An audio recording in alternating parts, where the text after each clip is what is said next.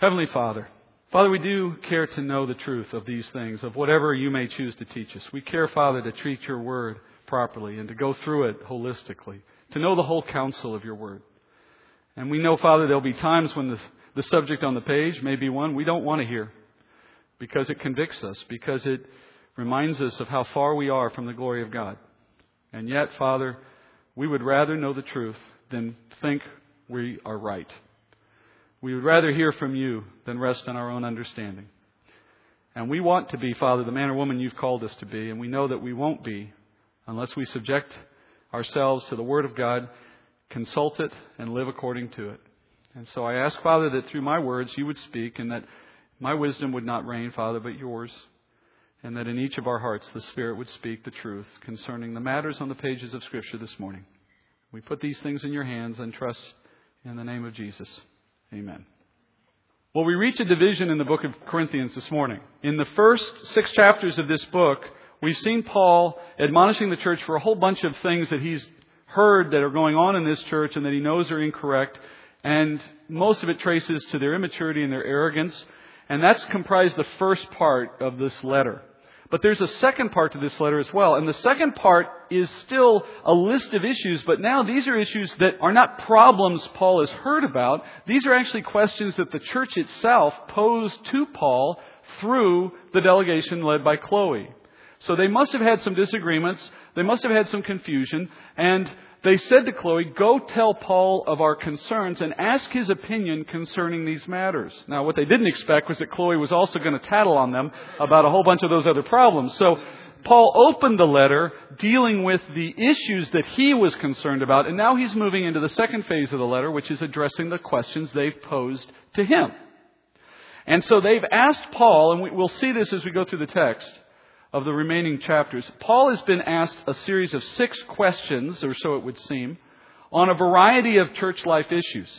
And so he will talk to each of these 6, one after another. Along the way, he's going to venture off into some tangents of his own making, because some of the issues they raise drive to some bigger issues that Paul wants to raise. But in general, he's dealing with these 6 concerns. Now, he's got a tough job here because he's not admonishing any longer. He's now teaching. And admonishing, if you remember, is the combination of teaching with correction. And that's what he did in the first part. Now he's going to back off. His tone is going to change. He's going to become a little softer in his style. He's going to deal with this in a different way because he now is just trying to answer questions. But there's still a degree of art to this. I mean, you can imagine if you've come to somebody and initially admonished them, you've put them on their heels. You've made them feel a little defensive. It's a difficult thing then to turn and go from that into a situation in which you're teaching and they're receiving that teaching with an open heart. It just is a reminder that when we write things, sometimes our writing can lead to unexpected consequences and our tone can throw people off. There was a time when a man and a wife were having difficulties in their marriage and in their home, and they were giving each other the silent treatment for day after day as a result of their fighting. And after a week, this man realized that he was going to need his wife to get up early with him and wake him up at 5 a.m. for an early morning business flight he had to take. And his alarm clock wasn't working at the time. So he really needed his wife's help to make sure he woke up on time. And not wanting to be the first to break this little silent treatment thing that was going on, he decided that he was going to have to write on a piece of paper to his wife the following note. He says, "Please wake me at 5 a.m. for my flight." And he taped it to the bedroom door, and he figured she'd see it and she'd have to do the right thing. Well, the next morning he wakes up and he walks through the house, finds the clock, realizes it's 9 a.m. Now he's furious. And he goes looking for his wife and he can't find her. He walks back to the bedroom and then he notices on his nightstand next to the bed is this little note. And he picks up the note and he reads it and it says, "It's 5 a.m. Wake up."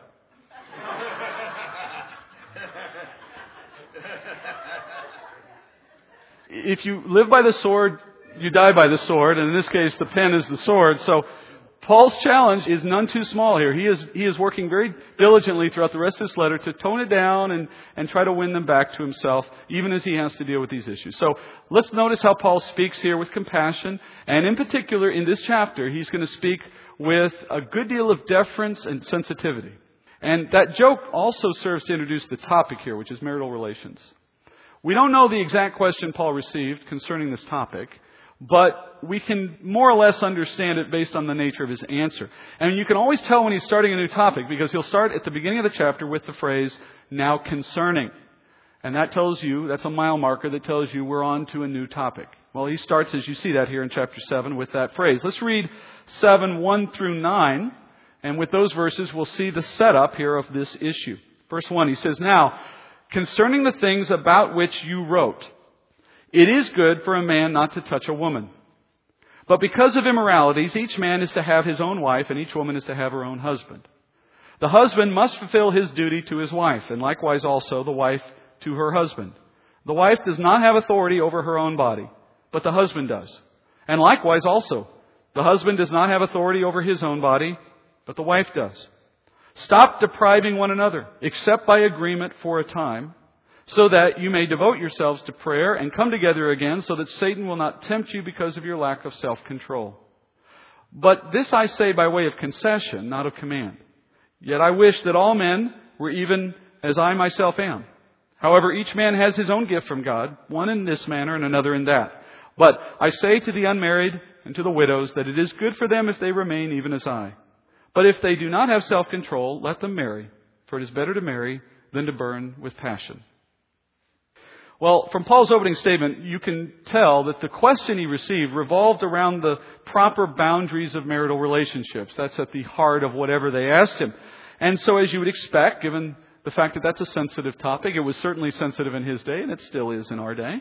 That would mean that Paul takes a very uncharacteristically soft and restrained, even deferential approach here. And I say uncharacteristic even for his normal writing. He uses phrases like, by concession, not by command. And he says things like, not I, but the Lord. And all of this is to suggest that he knows he's walking around a very difficult topic. The second thing you'll notice is how he moves back and forth between man and woman, husband and wife. In fact, he'll do that a total of 12 times in this chapter. In other words, he creates this perfect sense of balance and harmony within his teaching concerning marital relationships. There is no hint of inequality in this issue. In fact, this is perhaps one, if maybe not the only, example of an issue in a marital relationship in which there is no headship. There is no specific assigned authority concerning this issue. There is perfect equality on this issue. So that in its way is very revolutionary for what Paul is saying here in a culture where male dominance was never more evident than in the marriage.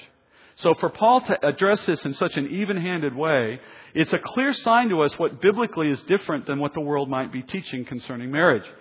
And then lastly, I want you to notice he leaves a lot of room in this chapter for personal preference, for different styles within marriage, for different approaches to these topics. We have some room here, so to speak, to play with what we choose to do.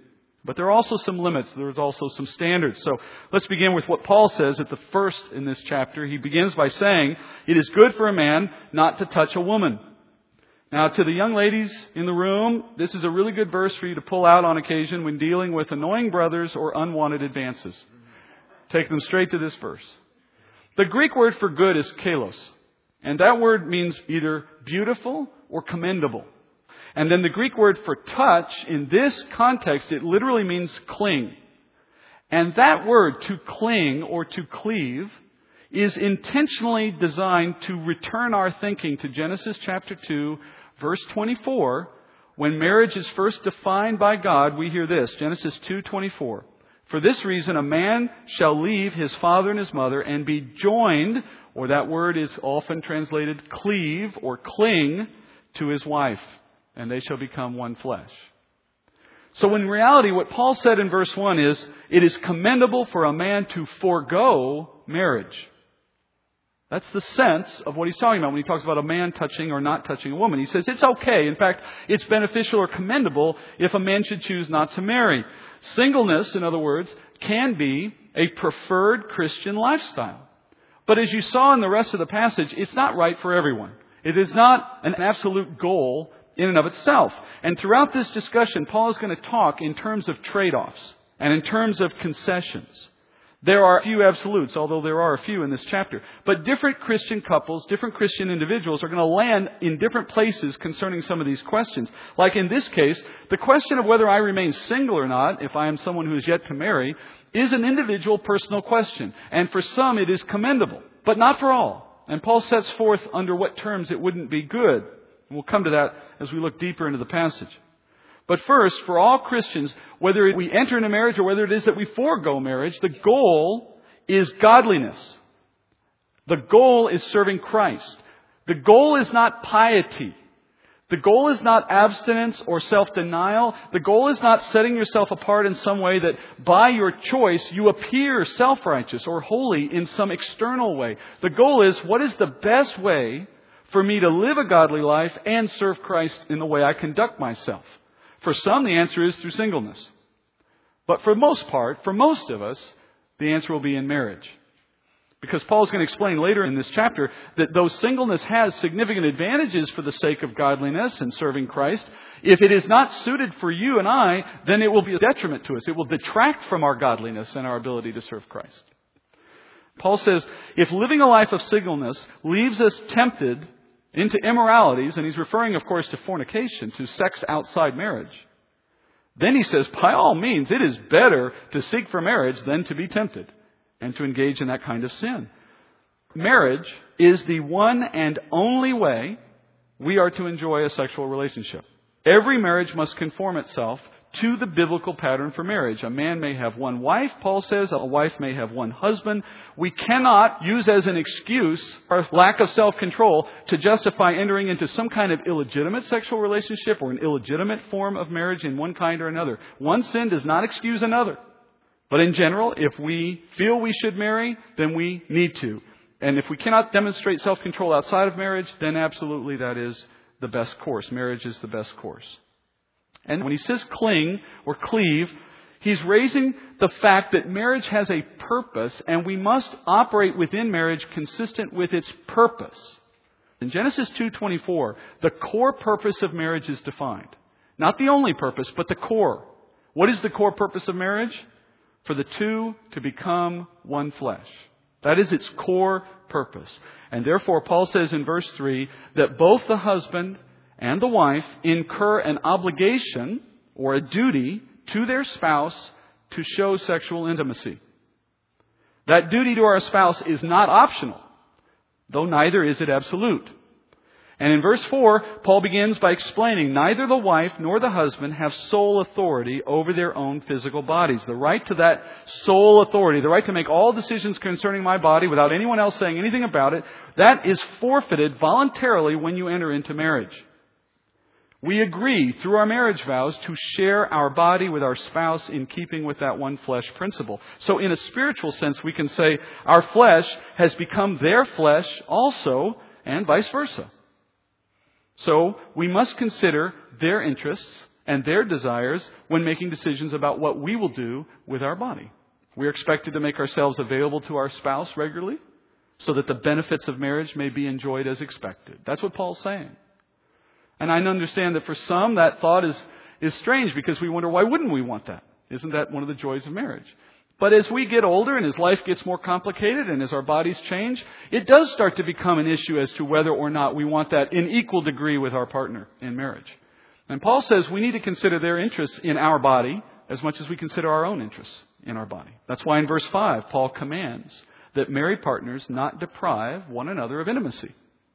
The Greek word for deprive is actually the word for defraud, which I love because that's actually a really good way of understanding the effect of one person denying sexual intimacy to their married partner. You're defrauding them, you're cheating them of something they have every right to expect in a godly marriage. To a degree, obviously, within some limits, but on a regular basis. And Paul now is not suggesting, by the way, that if our lack of intimacy leads our partner to go cheating, to go seeking an outlet somewhere else, that's our fault or that we share in that sin. But what he is saying is our sin of depriving our spouse can become opportunity for Satan to tempt our spouse into unfaithfulness. So naturally, why would we want to do anything to make that more likely? It just makes sense. It just makes common sense. Sexual temptations are the chief concern behind Paul's comments in verses 7 through 9. He repeats again his wish that all men would be like him in singleness, and he addresses those comments to those who are still eligible for marriage, to those who are unmarried or those who have had their married spouse die, and therefore now as widows or widowers they're able to remarry. He says for those groups, it is beneficial or it is commendable again that you would seek for single life. And as I said already, we'll address why that's true later in this chapter. But then he moves on from there and he acknowledges, look, singleness is not for everyone. In fact, it's a gift, he says. It's a gift. You have to be gifted by the Spirit for this particular lifestyle if you're to be content with it.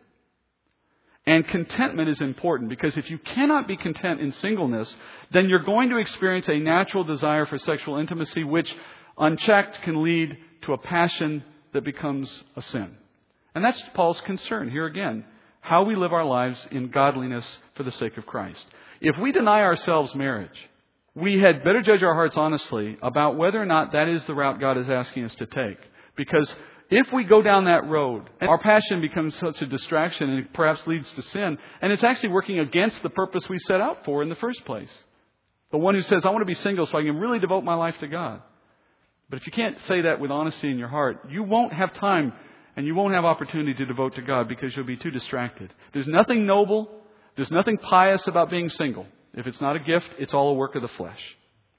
So if we do marry, Paul says we share our body with our spouse, but we don't forfeit all authority over our body. This isn't an absolute here. Even as you and I grant to our spouses some measure of authority over our bodies, we still retain a degree of authority as well. This is a shared opportunity. So every member of a marriage has the right to express their desires, their preferences, and their limitations. And spouses should respect those things. Furthermore, you and I both know that things like physical limitations or illnesses or emotional stress or any of those sorts of things will come along from time to time in the course of a marriage, and that may preclude intimacy for at least a time. And then, of course, as I mentioned already, desire diminishes with age or opportunities because of busyness in the marriage. And even the occasional marital conflict will come along to interrupt fellowship in the marriage. We get that, right? We understand all of that.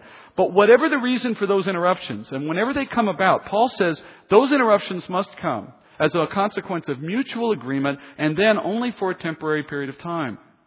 In verse 6, he says, ceasing intimacy is a matter of concession, not command. What he's saying is this.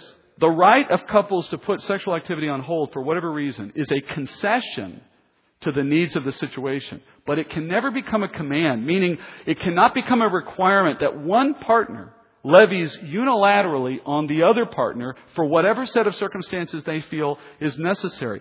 That partner should never require the other partner to go without intimacy beyond what's absolutely necessary or desired for whatever the specific circumstances are. And I think anyone who's working with their spouse in good faith can come to an understanding of what those limits and circumstances are. I don't think this is really that hard in everyday practice. There are obvious things that interrupt intimacy, and I think both partners, if they're working in a common good faith effort, will see that.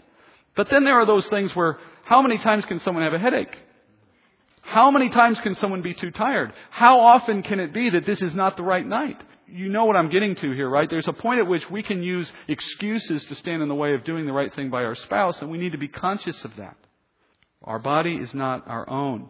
Our concern should be to accommodate our spouse's desires in the interest of maintaining a healthy and loving marriage. But, on the other hand, our goal is not to achieve some Hollywood idealistic pattern of intimacy, because everyone's pattern is going to be different. The issue is to partner, to work together for what is best for that marriage, and not to be unilateral in one decision, one way or the other. By the way, this principle that's behind all of this teaching, the principle that our body is not our own, this extends into other areas of married life, I believe. I don't think this principle stops at the bedroom door.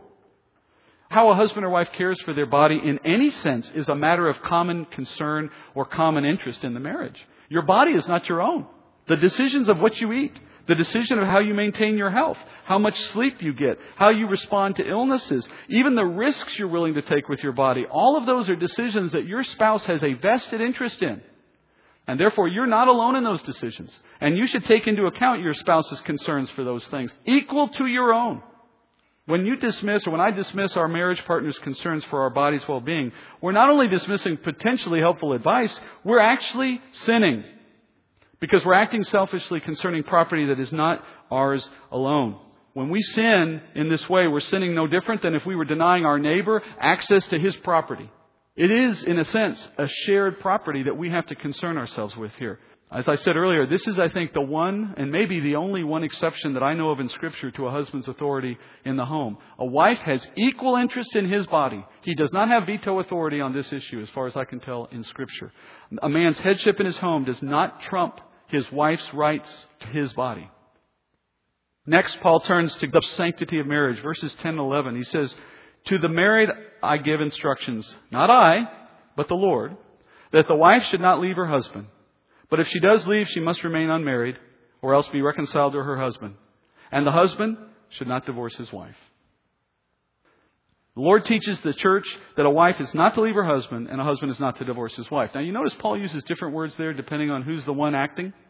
A wife leaving, but a husband divorcing. Well, what he's doing is he's reflecting Greek society. In Greek society, a wife had no legal standing, and therefore she could not legally initiate divorce proceedings against her husband, even if she wanted to. But what she could do, if she was determined to leave the marriage, what she could do is just walk away. She could run away from the family, run away from him. She might hope to start her life again somewhere else. She may have had someone she could depend on to take care of her, but whatever the situation is, she's given up on her husband.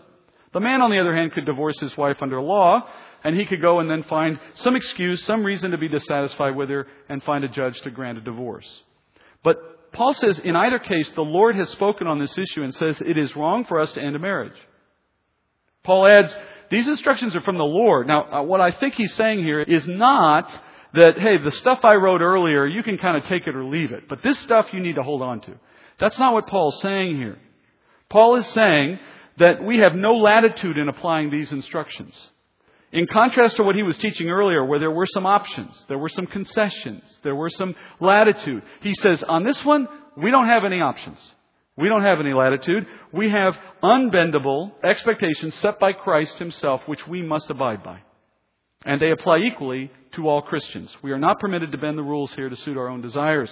Even Paul's comment in verse 11, I think, is noteworthy because he says, when the woman is to leave, she must return to her own husband. Even that says something about the strength of the marriage's bond from God's point of view. Even after there's been a separation, at least from a human point of view, as in a woman leaving her husband, perhaps because he abused her. Perhaps he was abusing the children and she thought the only option I have to protect myself or my children is to leave this man. Even when that situation, that extreme situation of separation might be preferable to staying together, nevertheless, no matter the reason for the separation, that marriage is not dissolved. That marriage cannot end. Their separation might be a necessity, but that doesn't mean the marriage is ended. Until death do you part, according to the Scriptures. Paul raises this question of the Lord's teaching. The Lord taught this. And what he's referring to is a couple of places we can find in the Gospels where Christ taught concerning this principle. Let's look at those just briefly. Matthew 5:32 and Matthew 19:9, and there's some places in Mark's Gospel and Luke's as well where you see the same things. But those two in Matthew pretty much cover it. Matthew 5:32 says, Jesus speaking, "But I say to you that everyone who divorces his wife, except for the reason of unchastity, makes her commit adultery. And whoever marries a divorced woman commits adultery." And then in Matthew 19:9, "And I say to you, whoever divorces his wife except for immorality and marries another woman commits adultery." Jesus teaches plainly that divorce and remarriage inevitably involves an act of adultery. Now, he isn't saying the second marriage is illegitimate. It is a true marriage, but that marriage is being established through an act of adultery because it is a betrayal of the one flesh relationship that predated it in the earlier marriage. When one flesh has been created in an original marriage, you cannot form a new one without impacting the original one, according to Scripture. And therefore, we don't seek to remarry for as long as our spouse is alive. What do we make of Jesus' inclusion of this "except for unchastity" phrase? What are we to make of that? Well, to understand that passage properly, we have to take a note of the Greek word that he's using there for immorality or unchastity. Some of you may have it in various words, various English words. Matthew recorded Jesus' words, though, using a Greek word, porneia. When he says, except for immorality or except for unchastity, that word is porneia, which is the Greek word for fornication. It is not the Greek word mokeia for adultery. In fact, if your English Bible uses the word adultery, that is a mistranslation. It is immorality. That is, sex before marriage, not sex after marriage. Well, how can that be true? How can a marriage be ended by sex before a marriage if the marriage is already in place? Well, it relates to the way marriage was conducted in Jesus' day. In Jesus' day, a marriage officially began when a couple was betrothed, or we would say engaged.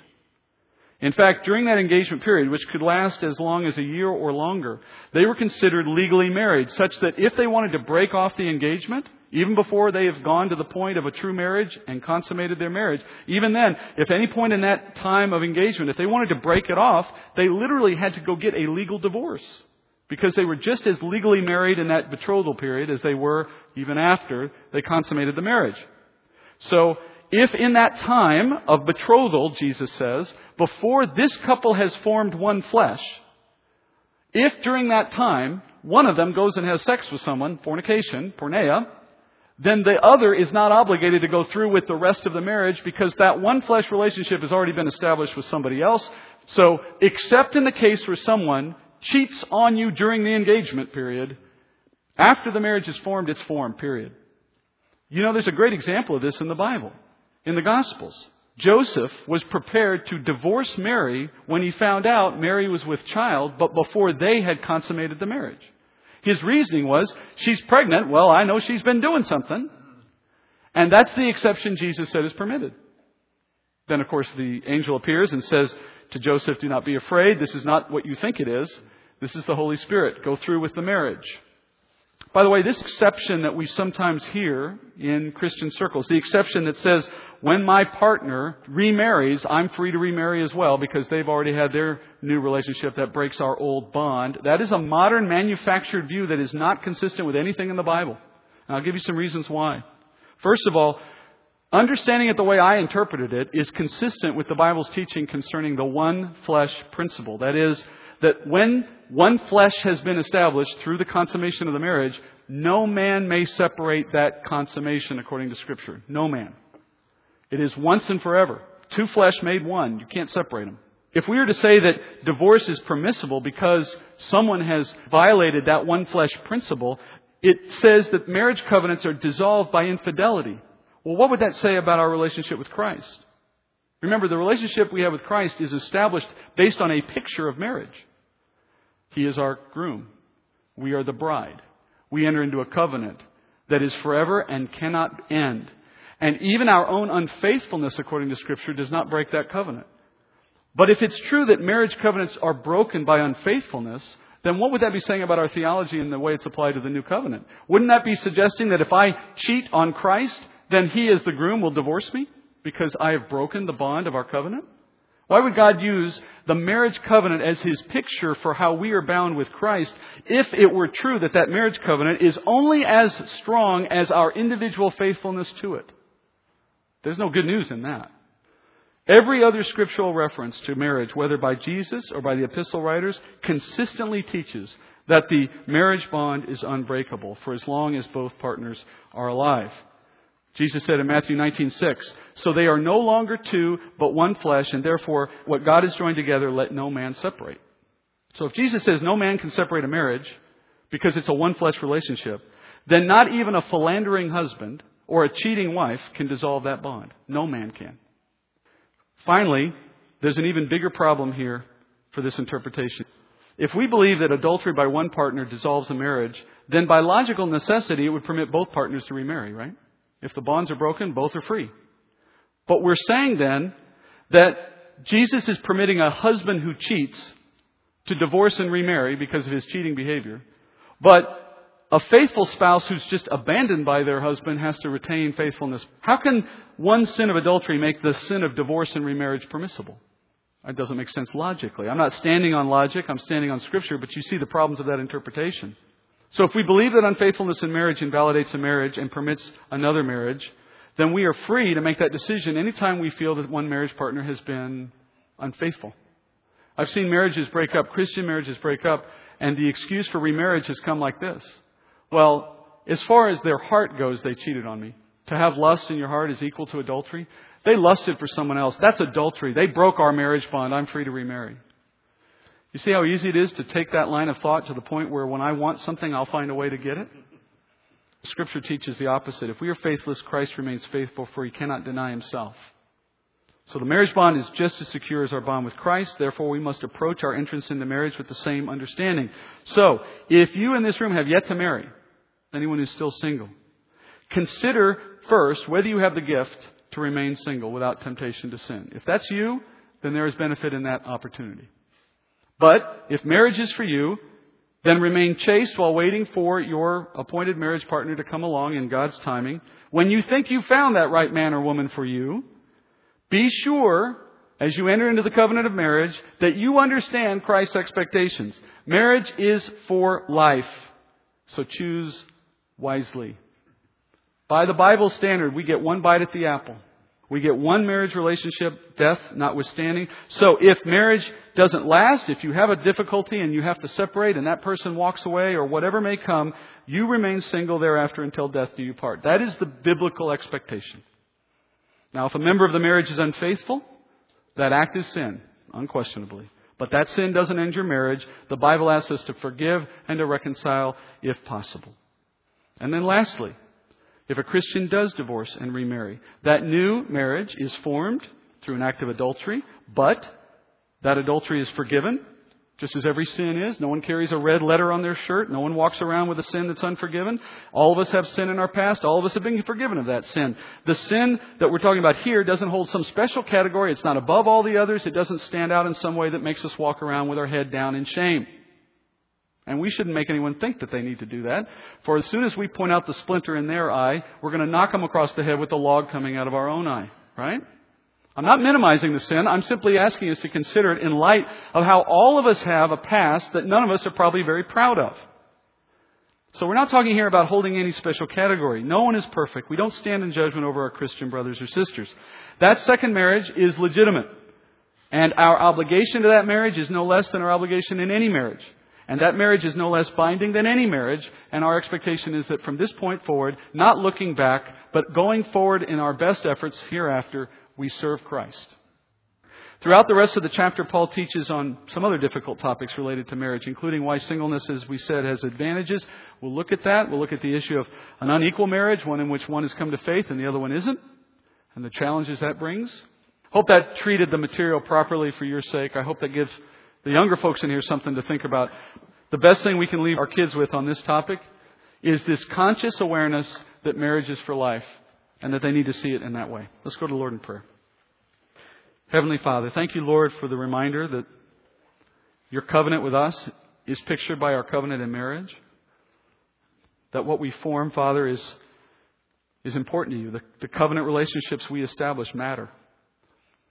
And for whatever may have come in the past, whatever our decisions were at some point before, we stand here today, Father, knowing the truth and hearing your word, committed to doing the right thing, forgiven for all that we have done, for all that we will do, and thankful, Father, for the grace that made that possible.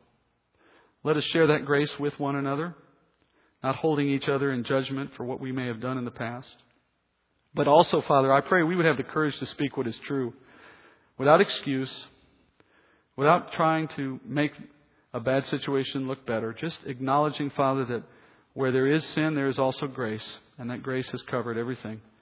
And then taking our lessons learned, whatever it may be, and using them to teach others, Father, let us help everyone grow in the grace and knowledge of Jesus Christ.